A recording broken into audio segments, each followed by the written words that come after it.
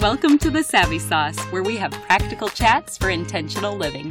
I'm your host, Laura Duggar, and I'm so glad you're here.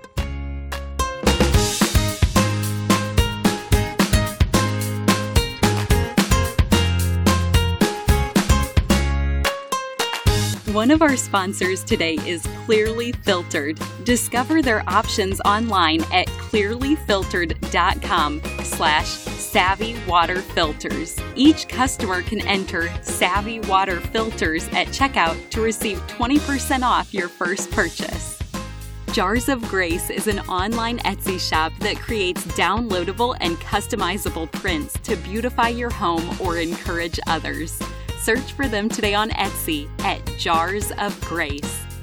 2020 has been quite the year so far, and God is really teaching me about the power of reflection. I always seem to end up with the same cycle when I actually obey Him and pause to reflect. First, His goodness becomes more obvious, and then worship and gratitude just seem to be the natural response that flows. I wonder if that's going to be your experience today too, as you listen in on April Haas's story of God's faithfulness. I've never met April in person, but I adore her already, and I appreciate the content that she shares with the world through her gifts of writing and speaking. And now, I hope you enjoy our third most downloaded episode from 2019 with April Haas.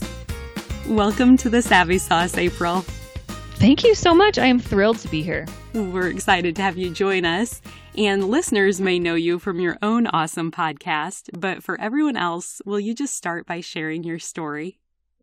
Sure. How much time do you have? I hope I can be a little long-winded. So when I hear something like share your story, I can get carried away. So please feel free to cut me off. But yes, everything you said is true. My name is April Haas. I am part of the Coffee and Crumbs team, but getting from where I started to there was a little bit of a journey. So my husband and I are high school sweethearts. We met when we were 13 and 14 years old, it just gets crazier. Every time I say it, as the older I get, it just sounds crazier and crazier, but it's really true. We got married 7 days after our college graduation. And about a month later, we moved from our college life in Santa Barbara to Southern California to start medical school. We did not start medical school. He did. I definitely did not go to medical school. I took like the most basic possible math and science classes a person needed to graduate. We did not start medical school. He did. But we moved together, of course, and we had zero friends, zero family, zero experience or knowledge of our new city. And medical school is really its own beast. And it was just an incredibly lonely time for me as I started this new life as a wife and as a person that got transplanted to this new area. So I graduated college with a teaching credential, but at that time, this was in 2006, jobs in Southern California were really scarce. And so I was taking substitute teaching jobs when and where I could, but really there were a lot of days when I was just watching TV, eating terrible food because I knew how to scramble eggs and heat up pasta sauce. And that was the extent of my culinary skills. And for my husband, medical school was the first time he had encountered any kind of academic challenge. And honestly, it wrecked him psychologically. He went from someone school was a breeze, he was at the top of his class, the worst case scenario, he was bored in class, to someone who felt like they couldn't keep up. And we had no idea, on top of all that, really how to be married, but we did have very idealistic notions about marriage. So neither of us went into marriage understanding there would be conflict, hardship. We just thought, here we go, we're married, we're going to sail through life. And so our sky high expectations got met with an immediate set of hardships, and we were really just a disaster individually, as a couple, in every way one could be. And at our lowest point, my husband voluntarily asked to withdraw from medical school in order to repeat his second year of school. And that was around the time that I said, maybe we're supposed to get divorced. And I should mention that neither of us came from families of divorce. Both of our sets of parents are still married. They're in happy marriages. We did not grow up seeing divorce. But I just thought that because our marriage was difficult, that's what we were supposed to do, that maybe marriages aren't hard and ours was because we had made this terrible decision. So Daniel, my husband, did not think that was the answer. He did not want to get a divorce, but he didn't know really the way out either. And it was around this time we had just started getting involved in a church. We had kind of been in a situation that I'm sure a lot of people can understand when you move to a new place and you're kind of going from church to church on different Sundays to find the right fit. We had finally landed at a church and we had started getting more involved, and we heard someone mention that they listened to online sermons. And so they mentioned a preacher specifically named Tim Keller. And I had never heard of him. Not only that, I had never known that there were sermons online that people could just go on and download and listen to. I didn't know that was a thing. I didn't know people listened to sermons recreationally. So I'm sure I just heard that comment and kept walking to the donut table. But Daniel picked up on it and went home and started playing them from the computer in his office. So he'd be in his office getting work done, and I would be in the living room doing whatever on my computer, maybe writing lesson plans, or this was around 2008. So blogging was really big, and I wasn't a blogger myself, but I kept up with a few friends from college who had blogs. So I would just be kind of piddling around, and I would hear these sermons playing. And Daniel started with Tim Keller's Genesis series. And I can't stress this enough. I actually froze at different times while I was listening. Like whatever I was doing, I would stop in midair. So if I was typing on the computer, my hands would freeze over the keyboard. Or if I was folding a towel, the towel would be like frozen in front of my face because I was just wide-eyed at what he was saying. Even though I grew up in a Christian home, I grew up attending church, I never had been taught the Bible in this way. And so everything Tim Keller said felt honestly mind-blowing to me.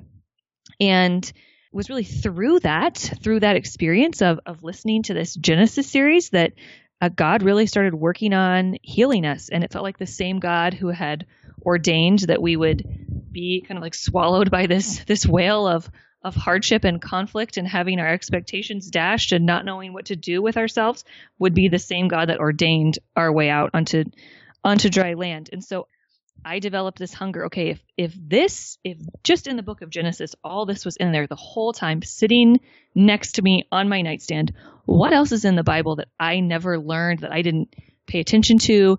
And who is this God? I developed a real hunger for God at the same time. Daniel was developing a real hunger of God, and that became our kind of touchstone. We both wanted to study scripture more and learn about God more. So even though there were still a lot of challenges in our marriage, and even though we were still very immature and finally confronting that, which is such a painful thing to do, to confront your own kind of immaturity, we did have this one thing, which was suddenly we both wanted to know, what else don't we know about God? And so we kind of rebuilt our marriage from there. Daniel did go on to repeat his second year of medical school and did much better, ended up, of course, graduating. We went through residency together. He did fellowship years, and he's now an attending. So he was able to complete what he started. And I realized along the way, I don't like teaching, and it's okay to say that I went into this job because it's what I had trained to do, because from a young age, I thought it's what I wanted to do. But now that I'm here, it's not a good fit. And that's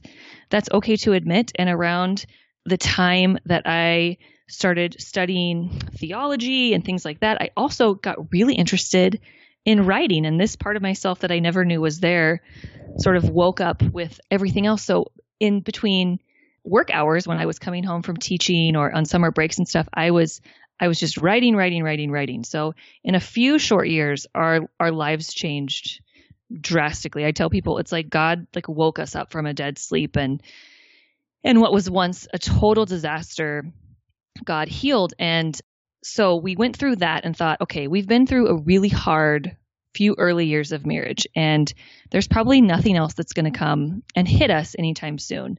And after Daniel graduated from medical school, we thought this would be a great time to start a family. We can have kids while you're in residency.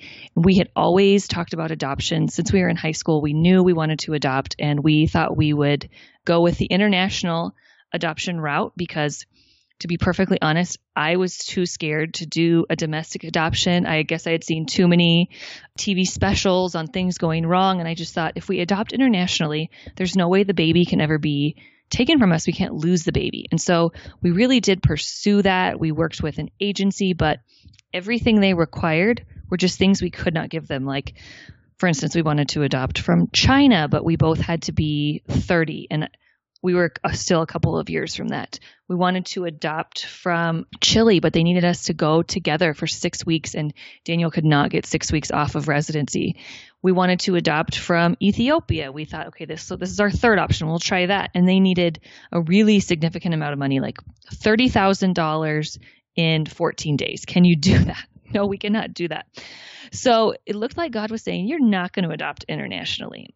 And through our church, we were in an adoption kind of like information / support group. So it really was for anyone, whether you were just curious about adoption or you were in some kind of adoption process that was hard and you just wanted to talk to other families. There were people from all walks and all places coming to this. And from being in that group, I started to feel like God was pushing us toward a domestic adoption, maybe foster adopt. And I just turned the volume down on that. Like, nope. Okay. You can do anything else, God, but please don't ask us to adopt through the foster system because I'm too afraid. So I just, blah, blah, blah, like put my fingers in my ear on that. And so we thought, well, this international adoption thing didn't work. We'll try again after we're 30. Maybe we'll go the China route. I always thought our very first child would be through this Chinese international adoption. Where I got that idea, I have no idea, but I just had that in my head. When that didn't look like it was going to happen, we thought we'll go the biological route. And so in the summer of 2011, I did get pregnant. And shortly thereafter, I experienced a miscarriage. And that felt like, really? We've just had all of our adoption plans kind of fall and be foiled.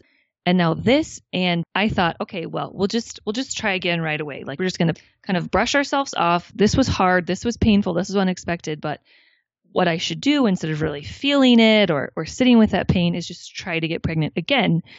In just a bizarre set of circumstances, I was matched to be a bone marrow donor. Like, I'm still on the couch recovering from the miscarriage, and I get this email from the National Registry of Bone Marrow Donors, something that I had signed up to be a part of when I was in high school, that said I was a potential match for a patient, and there was a list of things they asked me to commit not to do, like get a tattoo, travel to certain countries. One was get pregnant for 6 months.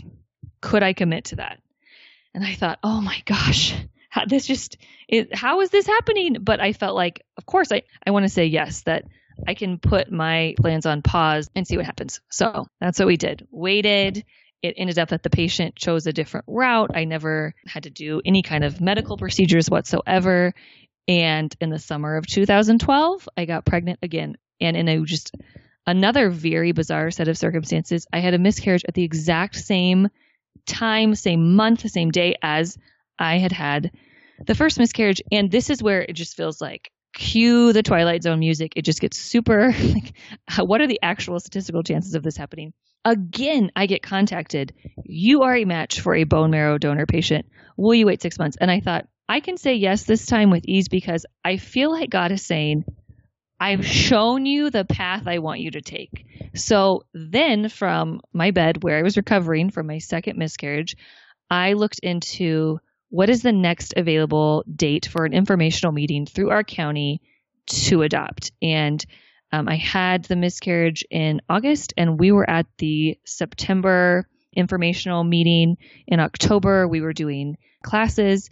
We had to do 40 hours in about 1 month of classes on everything from kids that are drug exposed and how to care for them to how to walk with a parent who's trying to regain custody of their child to basic parenting skills, everything in between. And then we had to go through a series of interviews. Our home had to be inspected, kind of all the things that you hear about. We had to do the basic stuff to be placed with a child. And in November of 2013, we brought Ridley home, and it was everything that I had been afraid of and worried about. It just wasn't there. It's kind of like when people tell birth stories, and they were really, really, really afraid of delivering a baby. And then they have the baby and they like can't remember that it was painful, or did that actually hurt? Was I actually screaming and saying those things? It was kind of like that. Like all of my fears about what will it be like to become a mom this way? Will I feel like I'm illegitimate in some ways? Will it be just so terrifying to know that there's a birth parent within some mile radius of me, pretty near to me, that could take him back? Will that cripple me from loving him? And all of that was proven to be untrue and not there.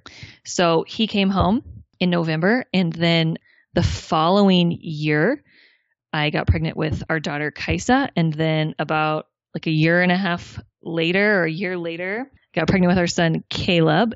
So someone said like once they start coming, it's like the door never closes fully. Like who else is going to walk through the door? How many kids are we going to have? So I have 3 children. They are 5, 3, 18 months, and I'm having a baby in January. So we went from, we don't know what God is doing. Will we be parents? It seems like maybe God is saying no to every road we walk down. It feels like there's this immovable block in the way to all of a sudden we're going to have 4 kids. So it's been a really wild 12 years of marriage. But I think overall, if your question was, what's your story? And I answered a very long version, but the short 1-word version would just be what I think is probably the word for a lot of Christians, just a story of redemption. There was so much that was broken and dead in my heart and in my life. And I've really just had a front row seat to seeing how God makes dead things alive in the last 12 years.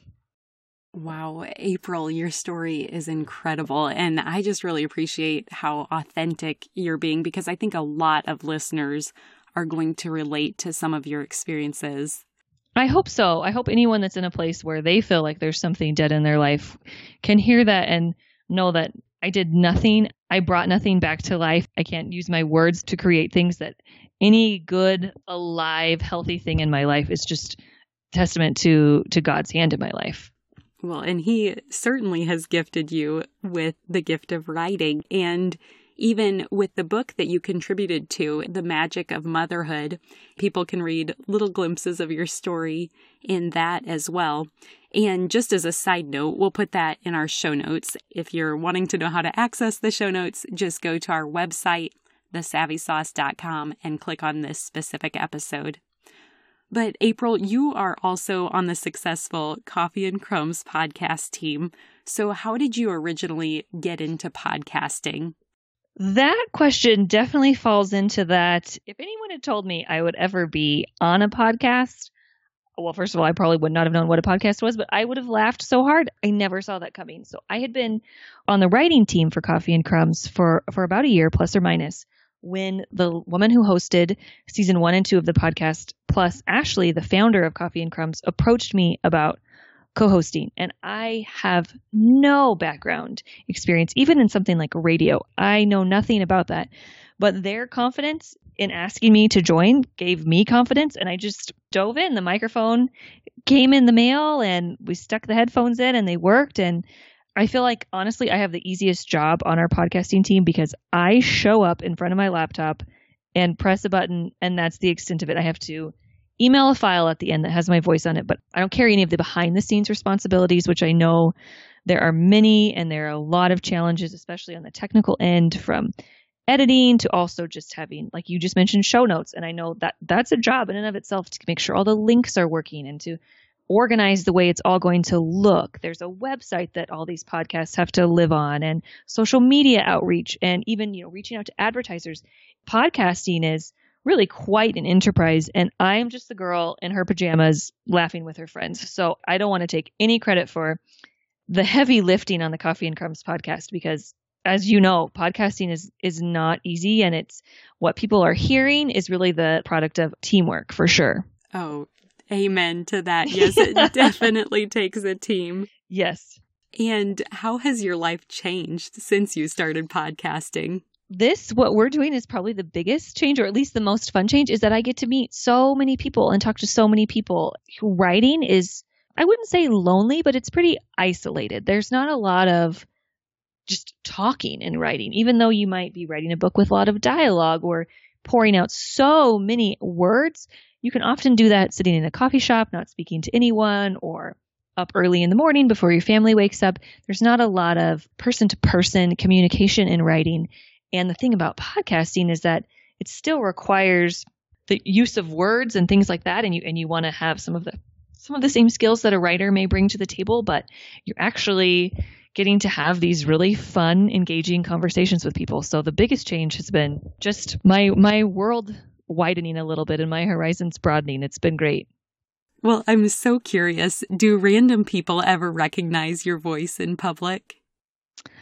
No, that would be so funny. I no, not yet. We'll see if that happens, but I'll have people that will say, I had no idea you were on a podcast and someone said, listen to this podcast, and oh my gosh, I think I know her. So that's been funny. But no, when I'm out and about talking to my kids or doing life and I'm chatting, no one has ever stopped me. So that will be a funny day when that happens. That'll be awesome. You'll have to keep us posted when that occurs. I will.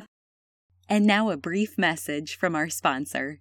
One of our sponsors today is Clearly Filtered. Whether you're looking for the best handheld filter or under the sink filtration system, I would love to direct you to Clearly Filtered.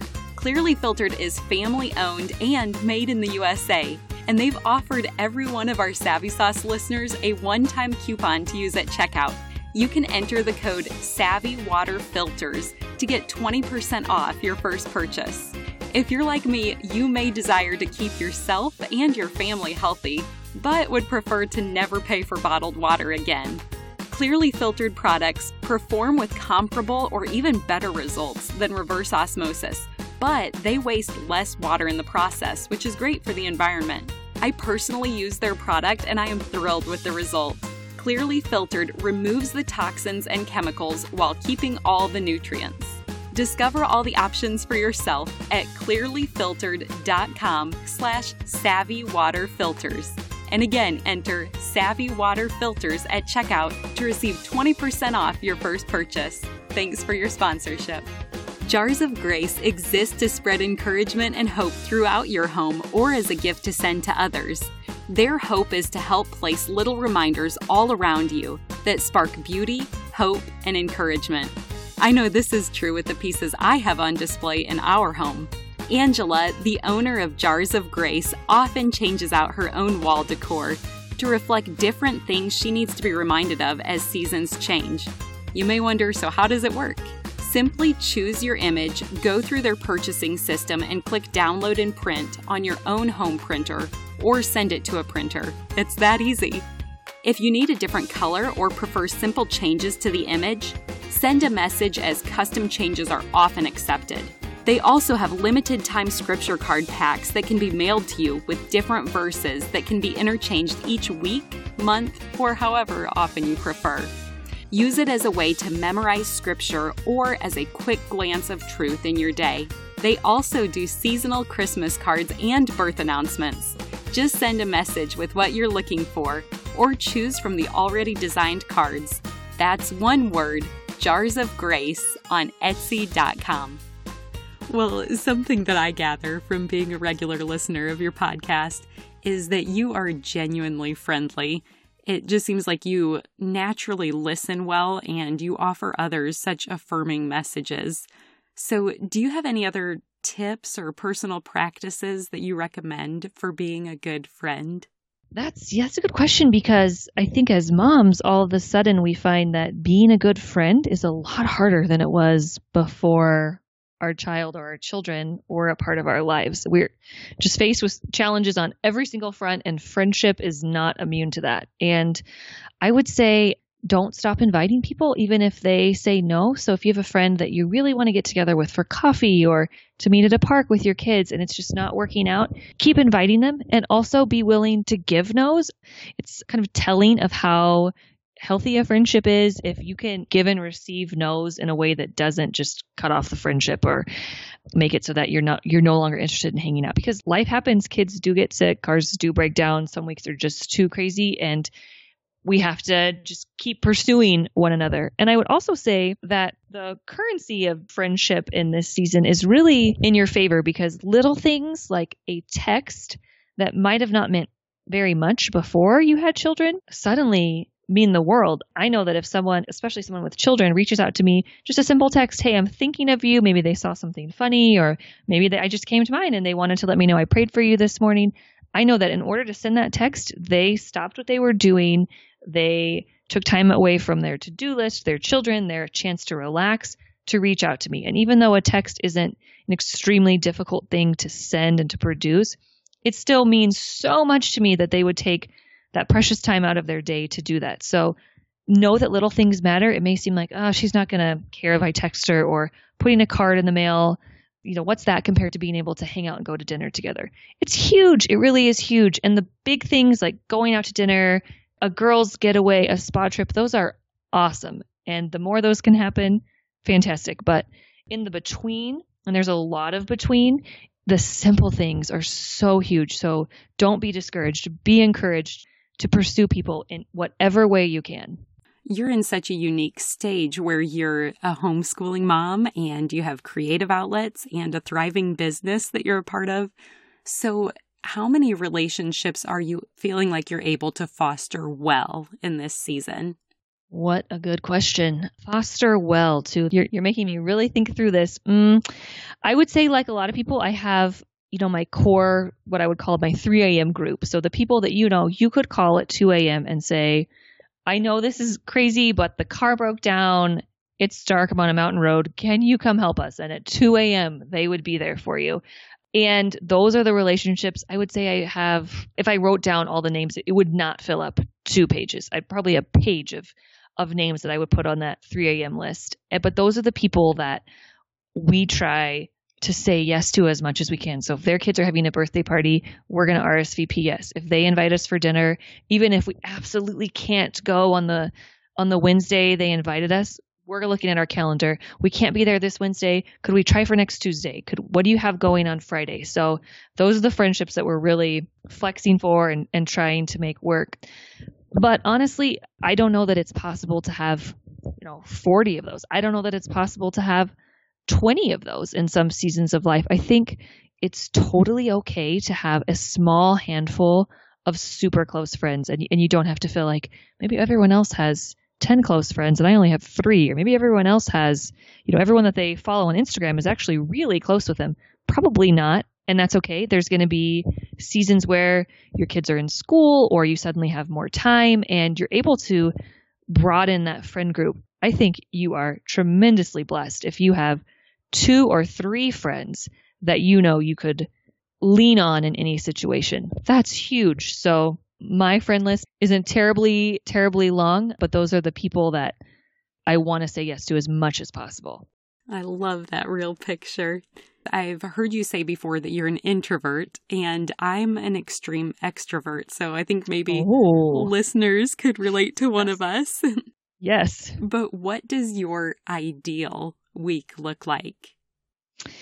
My ideal week and the weeks that I actually have are a bit different. So I have to say that I am definitely an introvert, but as I've gotten older, I've tried really hard not to let my preference for introversion impede friendships or community. And I don't know if you've seen those shirts online that say something like, I'm sorry I'm late, I didn't want to come. When I first saw those, I thought, oh, how do they read my mind? I think that all the time. I just wanted to stay home and read a book. I just wanted to curl up on the couch and watch Netflix. Going out, I'm an introvert. I'm a homebody. I'm all the stereotypes. I would rather have my nose in a book and a coffee in my hand than probably, go out to dinner with a large group. That's my preference, is to do the things that are at home and quiet.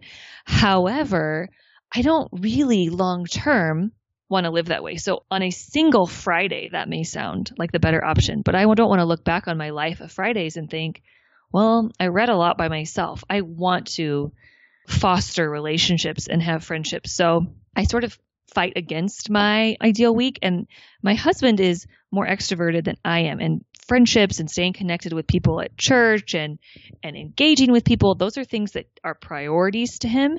And my mind, because I am an introvert, even though I do want that, I don't always think about it the way he does. I appreciate people like him and like you who are extroverted, because it's just a totally different way of operating. So if he says, we should have so-and-so over for dinner, or he just actually a couple days ago said to me, our fall is beginning. And what if we made an effort to have these 5 people over between now and New Year's? And my thought was, really?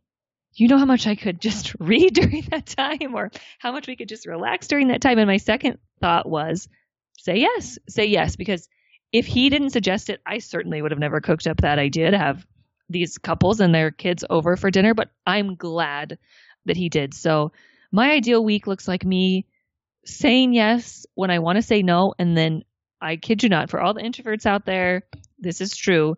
I've never come home and thought, man, I really wish I would have just said no. I always think, I'm glad I went. Even though it was hard, even though I kept thinking about how relaxing it would be to not do the social thing. Every time I do it, I am so glad that I pushed myself and I did it. Oh, that's awesome to hear. And just to get a glimpse into somebody who I do feel like we're maybe opposite in that way. It's really helpful because my husband and I are both extroverts and we're both initiators and pursuers. So we love to host. And I've wondered before, like with our introverted friends, does that feel overwhelming to them, or do they wish we wouldn't reach out so often? But that's great to hear you say, like, you don't regret it once you're there, even if it does take effort. No.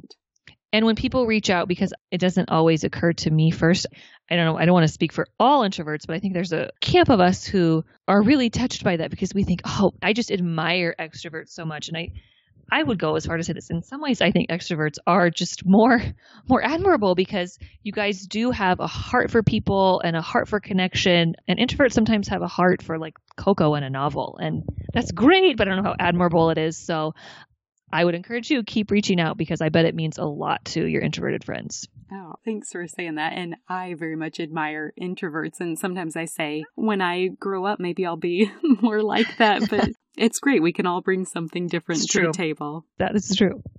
Our team would love to know, has the Savvy Sauce benefited you in any way? Our hope is that your life is enriched just a little bit more after listening and applying lessons from each episode. If you have enjoyed this podcast, would you put your support into action by pledging $2 or even $5 a month to become a patron? You will receive some awesome perks, and your contribution will help us offset the production costs for the Savvy Sauce so we can still make the majority of our content free to the public. We hope you consider partnering with us today. Just visit our website, thesavvysauce.com, and click on our Patreon tab. Thank you for your participation. One topic that you say you and your husband love is meal planning. So what easy ideas do you have for feeding your family? Oh, well, if I was talking to someone who was just totally novice or totally afraid, I would say my first 2 tips for feeding your family are be fearless.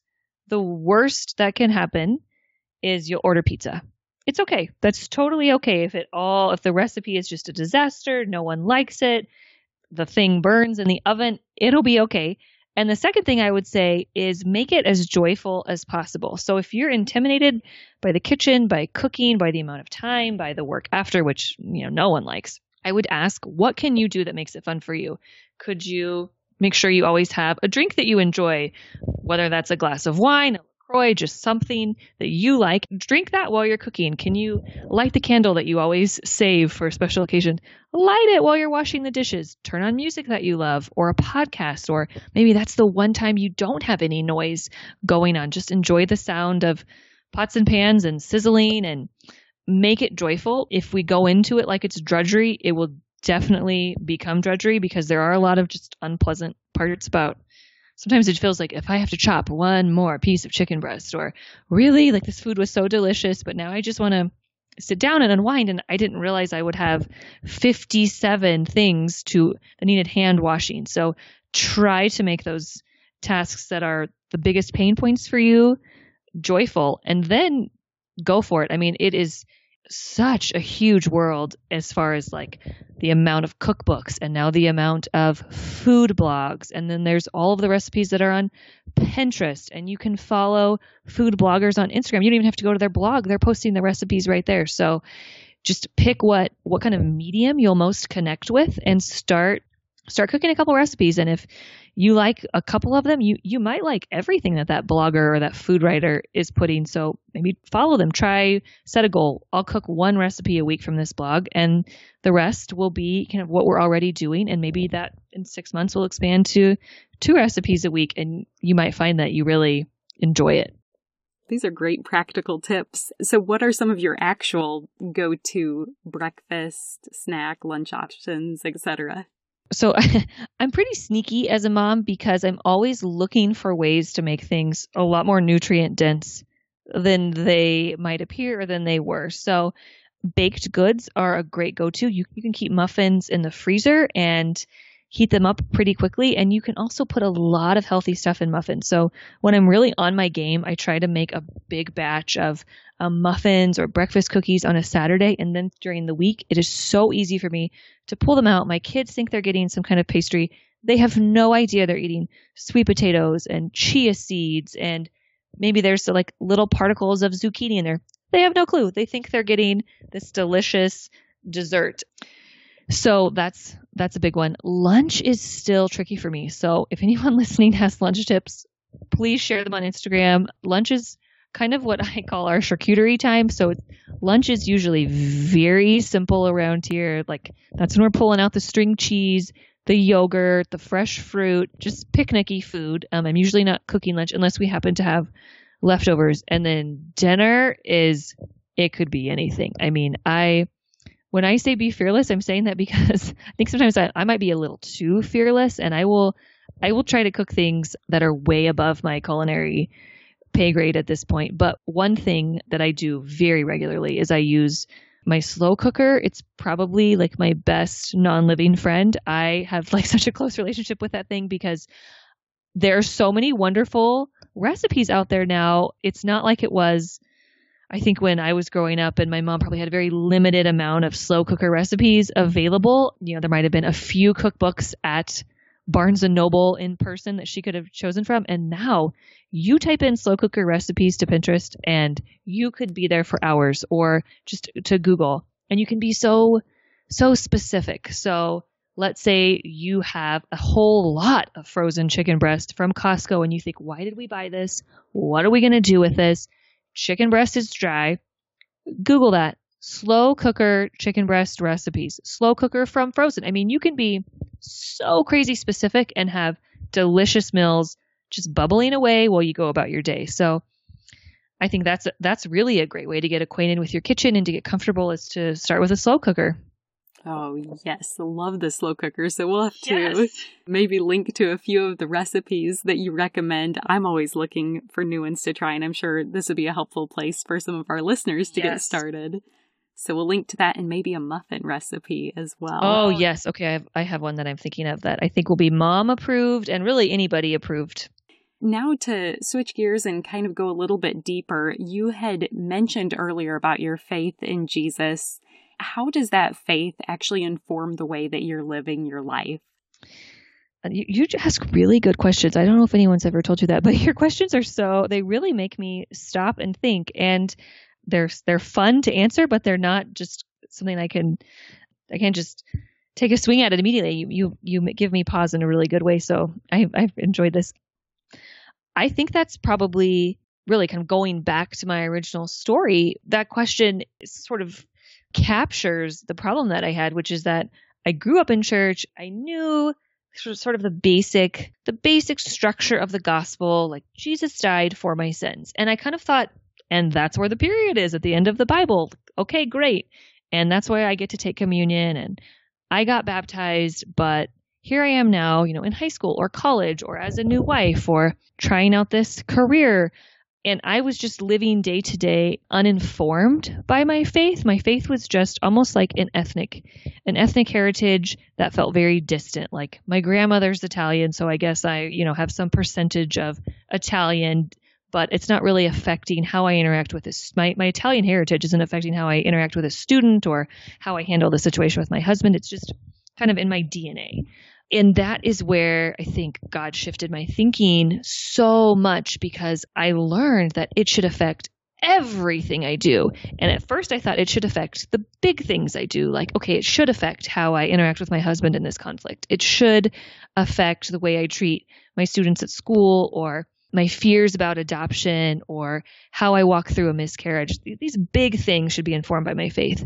But as I grew and as I matured as a Christian, I learned just from seeing people that were further along in the faith, it should really affect how I wash that dish, or my attitude about the constant flow of laundry, or how I want to pursue excellence in whatever I take on, whether that's writing or even something like podcasting, whatever I do. Gardening doesn't mean that I want to pursue perfection or feel pressure to be perfect, but it should mean that I look at everything as a chance to honor God. So instead of feeling like this is now kind of enslaving me to a life of perfection, I am now free to just love it and enjoy it and say, I'm going to do this to your glory, God. Even something like washing a dish, which feels like pretty gloryless, kind of void of glory. There's something to washing a dish with a cheerful heart and saying, thank you, God, that we have dishes. And thank you, God, that we have a house full of people that are using these dishes. And thank you that if someone called right now and needed a meal, I would have something to serve them on. And I've never not had anything to serve them on. You've always given us plates, and you've always given us food to put on the plates. And pretty soon I'm just moved with gratitude, as I was scrubbing off that yucky cheese situation that was there. So my husband said to me recently, all of Christ and all of life. And that's not his originally, but I think it really kind of captures how I would answer that question, that really in all of life, from the most mundane of activities to what would feel like maybe the most spiritual of activities, Christ is informing all things and is inviting me into joy and worship in all things. Wow, that is an incredible answer and such a good challenge to remember. Attitude of gratitude. Yes, me too. It's challenging for me because, trust me, I am not always looking like, Maria on The Sound of Music, just twirling through the hills. There are days when I am not thinking about all of Christ as I go to do the dirty dish or the dirty diaper or fix the potted plant that is just not working out there. I am by no means excelling at this every day, but I try to come back to it as often as it comes to mind, because I know it is an area that I could work on, and that when I am thinking that way, my life is so much more joyful. Yes, and I'm sure it spills over to those around us if we're joyful. Yeah, I think so. So then, taking it to a more practical place, is there any scripture or specific spiritual discipline that helps keep you rooted and established in Christ as you live out all these other important roles? Well, that also, just to kind of go back to kind of where I was in college, was something that I think was a stumbling block for me, is that I felt like I'm missing a piece of the puzzle. So I grew up going to public school, and then I went to a private Christian college, and there were kids, young people that I was around, other classmates who had gone to private Christian schools their whole life, had been homeschooled, had just been exposed to Christian culture more than I had. And I felt like they understood something that I didn't. So I would watch them a lot, like maybe I'm supposed to sing in chapel like they sing in chapel, or this friend calls her time with God quiet time, but this one calls it devos, and I don't even really have a time with God. So which route do I pick? Do I call it quiet time and do what she's doing? Or this friend has a prayer journal. I'd never even heard of prayer journals. So I was always searching for spiritual practice. I read a lot about spiritual disciplines, and it's funny because my faith was really weak and watered down and immature, but I wanted some kind of outside thing, like fix it. Like once I do this thing, then I'm going to have this deep connection to God.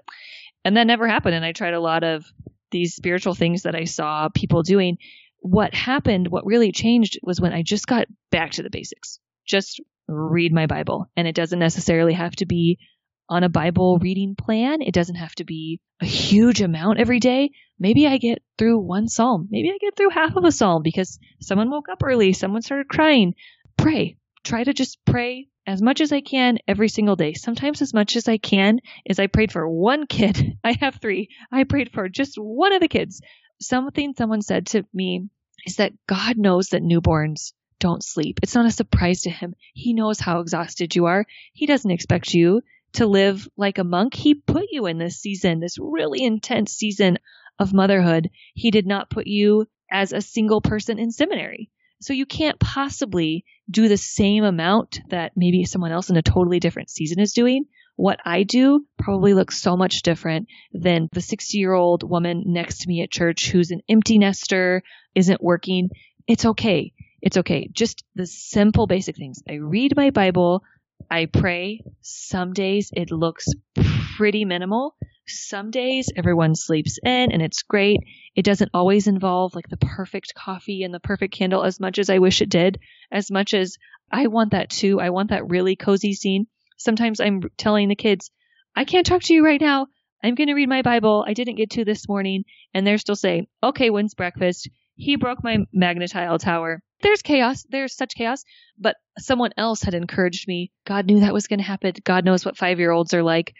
It's okay. And I have grown more in just reading my Bible and praying than I ever did seeking these other things that I saw other people doing that I thought were going to be my ticket to connection with God. Wow, that's so good and freeing. Just back to the basics. April, this time has just been so great. If listeners want to hear more from you, where can they find you online? Oh, well, I have my motherhood essays live on the Coffee and Crumbs website, and you can find our podcast there as well. And I'm hoping that very soon you can find me in a bookstore or on Amazon. I just finished a book, and so my next job in this season is to try to find a literary agent and seek representation that way. So I'm hoping in the next year or two to have a book published. We'll see what happens. That is so exciting. Congratulations. Thank you so much. I'm really just so happy to be done. So happy to be done. So I'm excited to see what happens next too. Do you know what it will be called yet or what we can be looking out for? You are the first person to ask that, actually. That's so funny. Yes. So my book is called The Sound of Arrows, and it's a fantasy novel. And like I said, I'd like to think that this time next year you could walk into a bookstore and get it, but we'll see what God has in store. That's incredible. For the final question, our podcast is called The Savvy Sauce because savvy is synonymous with practical knowledge or insight. And we want to know your most beneficial and practical habits that we can replicate. So, April, what is your savvy sauce? I would say bringing a sense of humor into any situation. And this is not a personal story, but it's a story that I think about often when I'm struggling to bring any kind of humor into a situation. One of my favorite authors is Indy Wilson. And in his book, I can't remember if it was Notes from a Tilt-A-Whirl or Death by Living, but in one of those books, he talks about how his entire family came down with the stomach flu. He has 5 children, he and his wife, came down with the stomach flu after his wife had tried this new Sloppy Joe's recipe. So it was like the worst possible time for people to be getting sick because they just eaten this huge meal that was not the kind of thing you want to clean up in that situation. And that in the middle of the night, as he and his wife are passing each other in the hall, one's doing laundry and one's got a bath running for one of the kids that's sick, they just started laughing. Like, of all nights, of all times, after we ate this meal that's pretty gross when you think about it to then throw up, this is when our whole family got sick, and it just became like they had to wipe tears from their eyes in the hallway. They were laughing so hard. How did this happen? And I think about that all the time when something's chaotic, something doesn't go well. Last summer, I had a really little baby and 2 little kids, and as I was unloading our van to meet friends at a smoothie shop, a truck just ran over our stroller. Thank God it was empty, but he just was in the parking lot, and I wasn't moving fast enough, so he just ran over our stroller. So I am schlepping these kids. It is summer in Southern California, so I don't know, probably 109 degrees. And I'm just laughing the whole way up, like, how does that happen? How are people actually running over strollers? They're in such a hurry that they would do that. It was one of those situations where I thought maybe I should just load the kids up and go back home and cry on the drive because I can't believe that happened and it's so terrible. And now we have to buy a new stroller.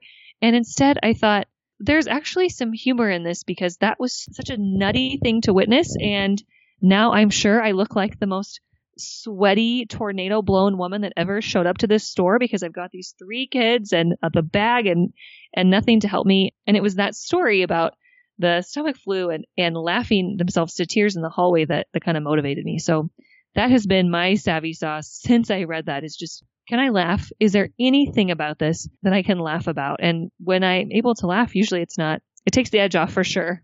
That's such good advice and so applicable. April, you're just very easy to talk to, and you're clearly so humble. And with all of your achievements, it seems that it just doesn't go to your head or make you conceited.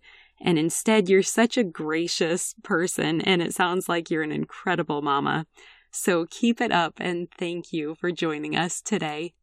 Thank you so much for inviting me. I have been telling people for a couple weeks, I'm so excited to do this show, and I found your Instagram. So this has been really my honor and my thrill, and I can't wait to share it on my own Instagram, and I'm sure we'll link to it also in the Coffee and Crumbs newsletter. So I know there'll be other episodes that our listeners want to hear from your show as well. That'd be awesome. We'll definitely connect that way. Thank you again. For sure. Thank you. Thank you so much. One more thing before you go. Have you heard the term gospel before? It simply means good news, and I want to share the best news with you. But it starts with the bad news.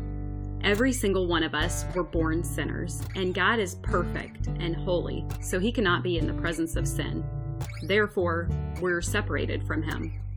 This means there's absolutely no chance we can make it to heaven on our own. So for you and for me, it means we deserve death, and we can never pay back the sacrifice we owe to be saved. We need a Savior.